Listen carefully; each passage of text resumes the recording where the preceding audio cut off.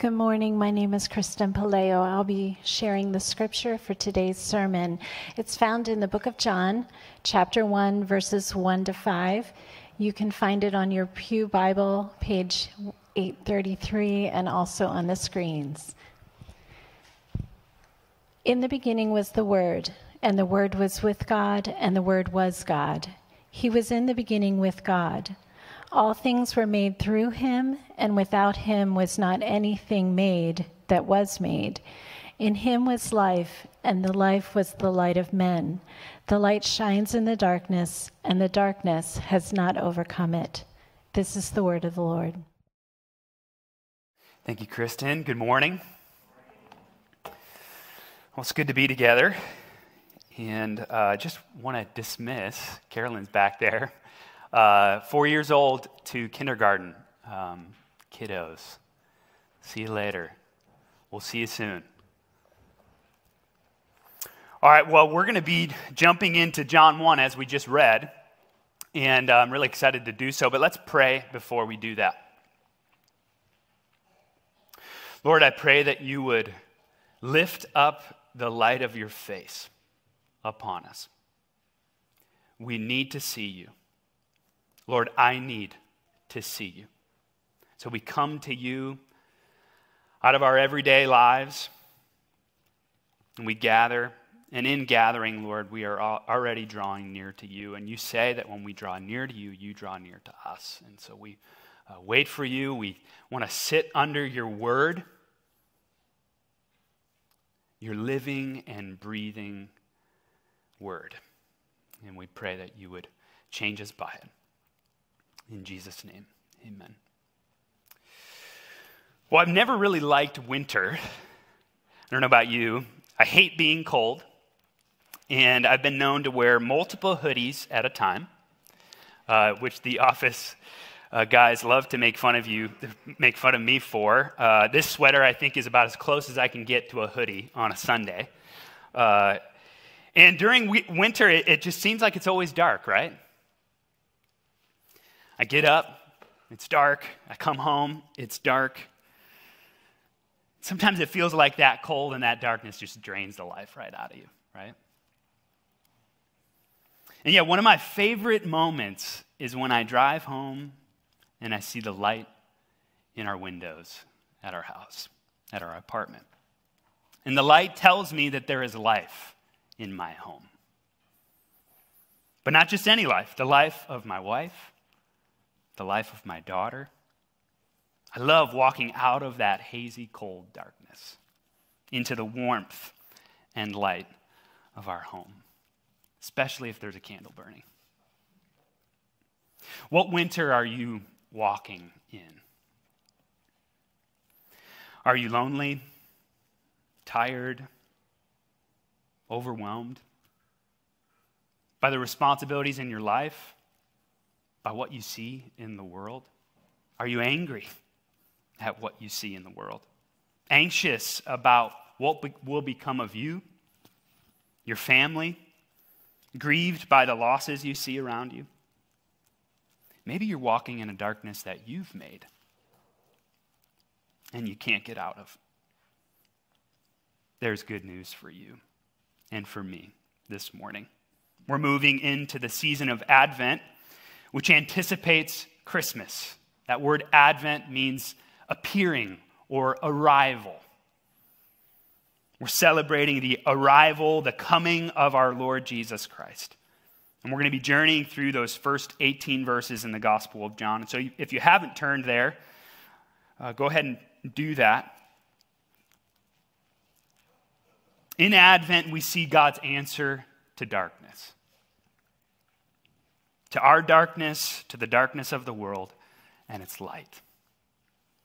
A light that reveals and redeems. One that heals and warms. A light that even in the darkest of days will never go out. One of my wife and I's favorite TV shows was a show called Lost. I don't know if any of you enjoyed that show as well. Lost is a story of Flight Oceanic 815 that crashes onto a desert island which turns out to be the home of all manner of peculiar, dark, and dangerous things. Every character on the island has a unique story, an important background to their lives that sheds light on the part that they play in the story. And all of them weave in and out of each other. One of the best ways in which you get a window into each character's background is in the flashbacks. The best part of the show. These flashbacks tell pieces of a character's story, their origins that help you understand who they are and why they matter. In John 1:1, we get the grandest flashback there ever was or will be. Read with me in John 1, starting in verse 1. In the beginning was the Word, and the Word was with God, and the Word was God. He was in the beginning with God. All things were made through him, and without him was not anything made that was made. John does not begin his gospel as we might expect. We would expect that he would start, like the other gospel writers, with the story of Jesus Christ at his birth. How you would often tell the story of a person's life. John doesn't start his gospel story at Jesus' birth. He starts the gospel story at the dawn of time. John is giving us a flashback that catapults us to the very first verse in the Bible that Benjamin read earlier, Genesis 1:1. So turn there, if you would.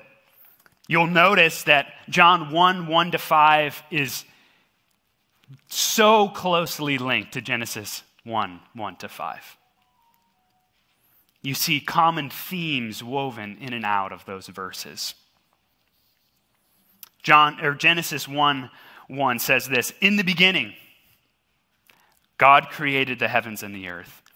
The earth was without form and void, and darkness was over the face of the deep.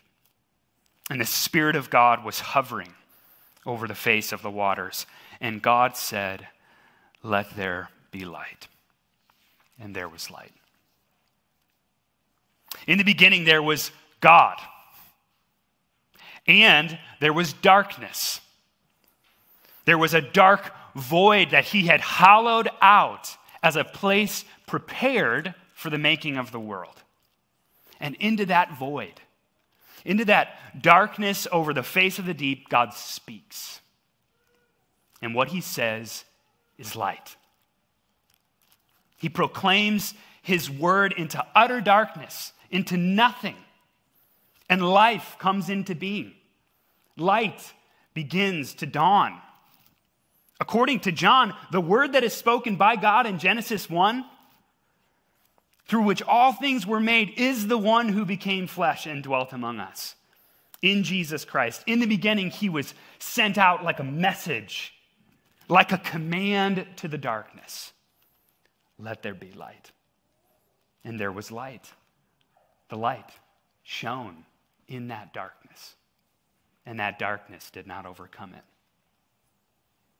One of my favorite things in the wintertime is the warmth and light of a good fire. If I want to make a fire, I first need a place to make it, right?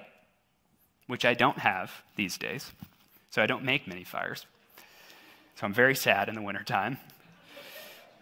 I need a place to make it. I need wood, fuel of varying sizes.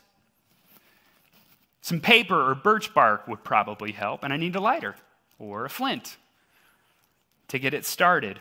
All that to say, I need a whole lot of stuff to start a fire. So it is with anything we create as human beings. We need something to make something. And yet God is not like us. God creates all things out of nothing. He speaks and light begins. He creates through his word, which is an extension of his very being. For John doesn't just say that the word was with God in the beginning, he says that the word was God. Jesus isn't just a tool in the hand of God. He isn't daddy's little helper, and he's not Santa's either. Jesus is one with God. He is God, without beginning and without end. He's the maker of light. Furthermore, John continues, in him was life, and the life was the light of men. This word hung the stars in space, shaped the sky and earth and sea, and breathed life into you and I. In him was life. And that word that John uses there for life does not mean biological life. It means fullness of life. In him was the good life. And he likes to share. He breathed his good life right into us and gave us a home with him, lit up with eternal love. He gave us the light of truth and meaning and joy and intimacy with him and one another. He gave us a mission to spread his image, to make him look good in the world. He sent us out to rule the earth on his behalf with grace and truth in submission to his reign. In all these things, he made us for himself, to share in the fullness of life that flows from him and him alone. And yet, as we know, the story of all things goes, quickly following the making of the world, we decided we didn't want that good life. We didn't want the fullness of life we were given. We left the good home that God had prepared for us. We didn't want to submit or live on his mission. We wanted to make our own mission. We didn't want to enjoy the blessings of his reign. We wanted to rule ourselves. We didn't want to live in his light.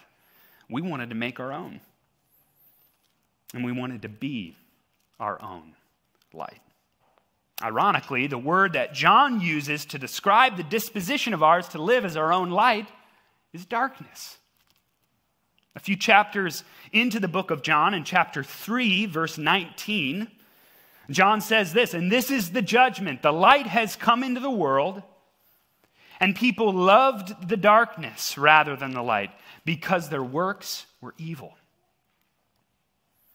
At the dawn of this rebellion, a new darkness came on the world.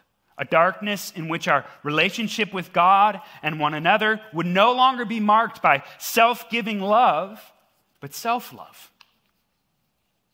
Now we're naturally in conflict with God and one another, for we are naturally curved in on ourselves.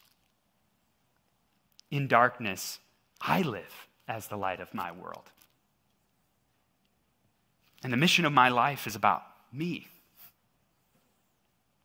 And when we live for ourselves, we live against the one who made us, and we live against the people around us. We see this in our hearts, right? We seek to secure our own comfort by accumulating that which we don't need to make us feel like we will never go without. We seek to succeed in a way that drives us to bow down to our work, in a way that threatens to cripple our marriages and families. We can seek a moral piety from which we can look down on others for their sin, their failure, and their ignorance so that we can feel better about our own. We see it in the world. We see hatred given to those who are different. We see corruption in those who are in power, oppression of the minority, the perversion of the sacredness and beauty of sexuality, the abuse and neglect of the vulnerable. This is a world of people living in conflict with God and one another. This is a world of people living for themselves, making their own light. And yet this is a dark world. And its fruit is sickness, sorrow, and death. The inhabitants of the Alaskan town of Barrow, 330 miles north of the Arctic Circle, endure a winter that many of us couldn't fathom. On November 18th of this year, at 1:27 p.m., the sun set in Barrow and will not rise until January 22nd. In average temperatures as low as 20 below, the townspeople of Barrow will endure 65 days of darkness. And I thought I hated winter here. They call this the polar night. No morning and a distant dawn. Isn't that how life can feel sometimes? Seems like the darkness has won. You look out at the world and you think, well, at least it will win eventually. In the world and in my own life, my own relationships and my own heart, when we live in darkness so long, we're tempted to doubt that light will ever shine again. God's answer to our darkness, the darkness of sin, sickness, and death, is not what we might expect. And it's the same answer that he gives to the darkness there at the dawn of all things. Light.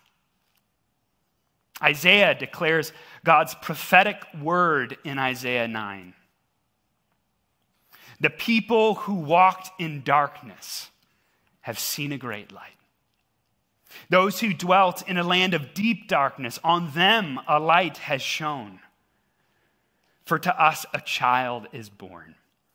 To us a son is given, and the government shall be upon his shoulder, and his name shall be called Wonderful Counselor, Mighty God, Everlasting Father, Prince of Peace.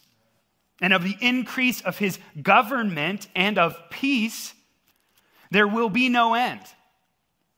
And on the throne of David and over his kingdom, to establish it and to uphold it with justice and with righteousness from this time forth and forevermore. The zeal, passion of the Lord of hosts will do this. In Jesus Christ, light dawned on creation. Once more. The God who sent out his word into the void in Genesis 1 sent his word in Jesus Christ. Let there be light.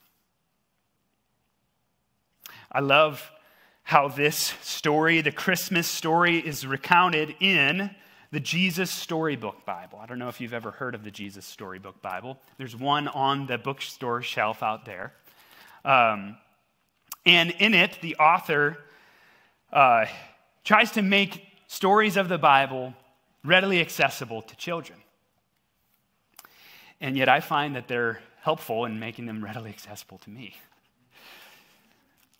And even though our daughter can't understand words and may not even realize when I'm reading to her, and sometimes is fed up with it and is hungry and wants to go to sleep, most nights I read a story from the Jesus Storybook Bible to her, and I hope to continue to do so. This isn't the Bible, but it's the author's rendition of some of these stories, and she does so wonderfully. Hear some of the story of Christmas here.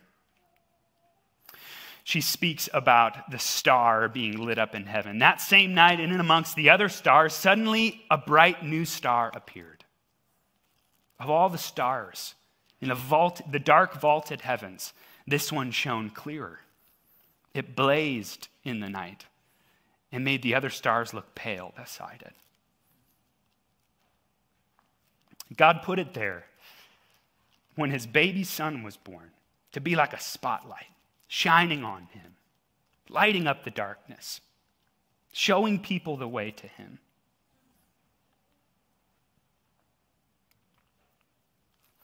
You see, God was like a new dad.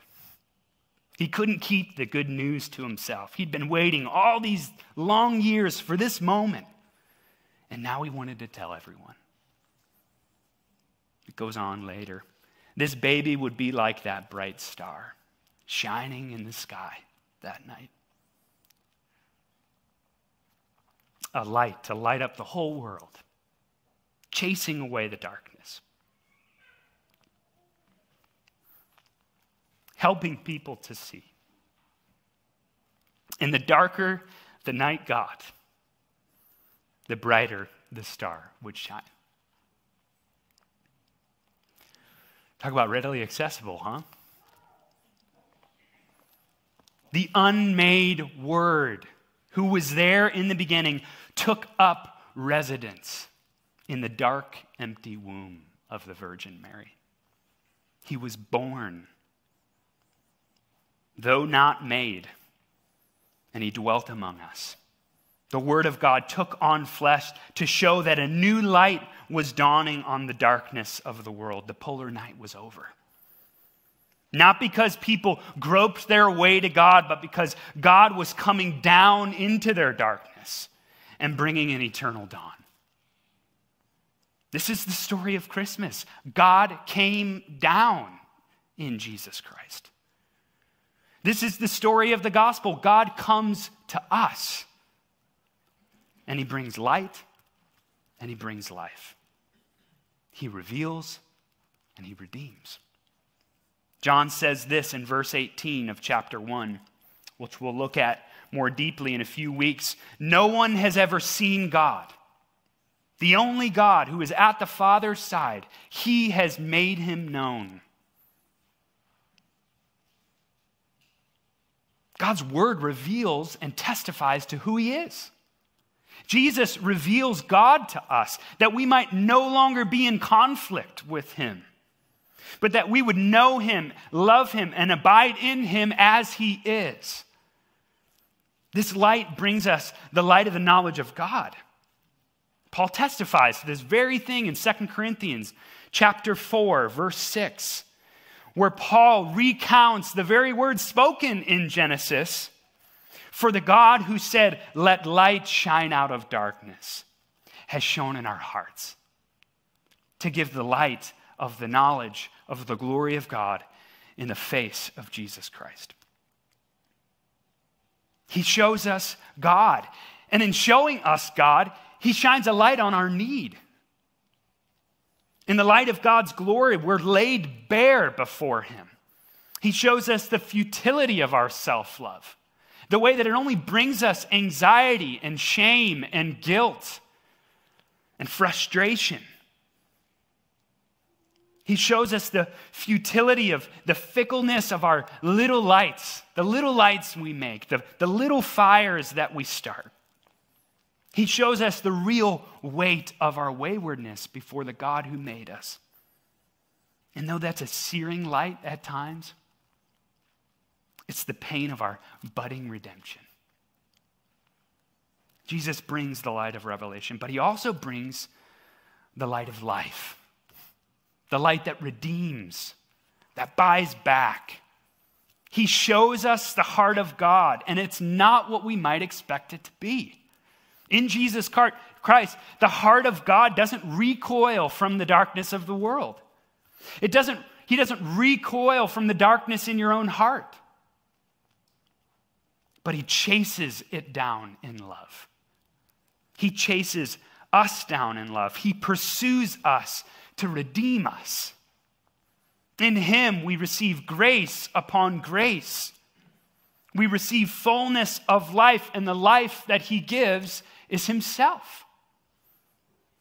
And he doesn't leave us where we are. He doesn't leave us in the darkness in which we dwell, but he brings us into the light of his love in which we are changed. He offers real change as we find real satisfaction in him, as we see that his light is better than ours, and ours is darkness to his. He offers real change as we submit to him as king and judge. As we repent and find forgiveness in him, we learn to absorb the pain of sin and lament and let go of resentment. As we surrender our ego to him, He humbles us, not with harsh hatred, but with an embrace that melts our hearts. And in the same way that God shines the light of his grace through Christ, Christ shines the light of his love through his people. As he transforms us and we learn to walk in self-giving love and mercy, we testify to the true light of life. The only one who can light up the darkness. And in that, we begin to see light breaking through the cracks, breaking in to the darkness, dawning on creation once more. The light shines in the darkness, and the darkness has not overcome it. How can a statement like that be true? Is that just a trite, flippant, haphazard thing that John is writing? That's nice to put on our bumper stickers or on a sermon banner? No. But how can this statement possibly be true in a world marked by sin, suffering, and what appears to be an unwaning rumble of conflict against God and his people? Conflict out there and conflict in here.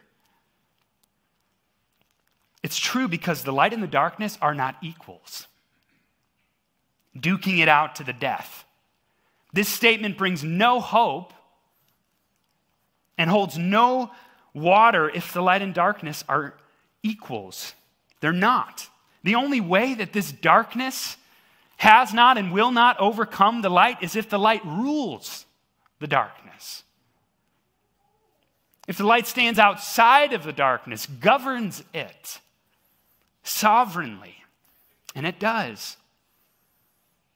Jesus Christ is the Word made flesh. He ruled over the darkness in the beginning, and he rules it over now. How can we know that? Because his pursuit of grace didn't just stop at becoming flesh. It took him past the dark womb of Mary all the way into the deepest, darkest place of the tomb. Into the deepest and darkest polar night, in which he bore sin and evil and death. And just as God brought light out of nothing with his word, God brought life out of death. Jesus, the light of life, was cast out into the darkness of an eternal winter that we might be brought into the home of God forever. The word of God was not snuffed out into silence, but rose to bring life to the world so we can be assured that even when we see the chaos that's going on in the world, that the light shines in the darkness, and the darkness has not overcome it. And it will shine through any night and weather any winter. As the story we read, even when the dark gets darker, the light shines brighter. We know that this darkness is a passing shadow, here for a season, and then gone for eternity. So we have hope in a world of darkness. For Jesus himself said to his disciples in John 16:33, I have said these things to you that in me you may have peace. Peace, not inner tranquility necessarily, but freedom from conflict with God and one another. That in me you may have peace. In the world you will have tribulation. But take heart, I have overcome the world. This is the hope of Christmas. This is the hope that we offer to you here at Community. And it's the hope that we carry into the world. That the world would know that no matter how dark the day gets, Jesus Christ is the light that will never die. Let's pray. God, thank you for drawing near to us in our darkness, drawing near to us when we could not see you, drawing near to us when we were outside the camp, when we had left your home. And you brought us back. And you're bringing us back. and you're inviting the world to come back. And you're doing that through us. And so give us courage. Give us this unwavering hope that you hold out for us. Here in John 1, in your life, in your death, in your resurrection, help us to take heart, for you have overcome the world. We pray this in Jesus' name. Amen.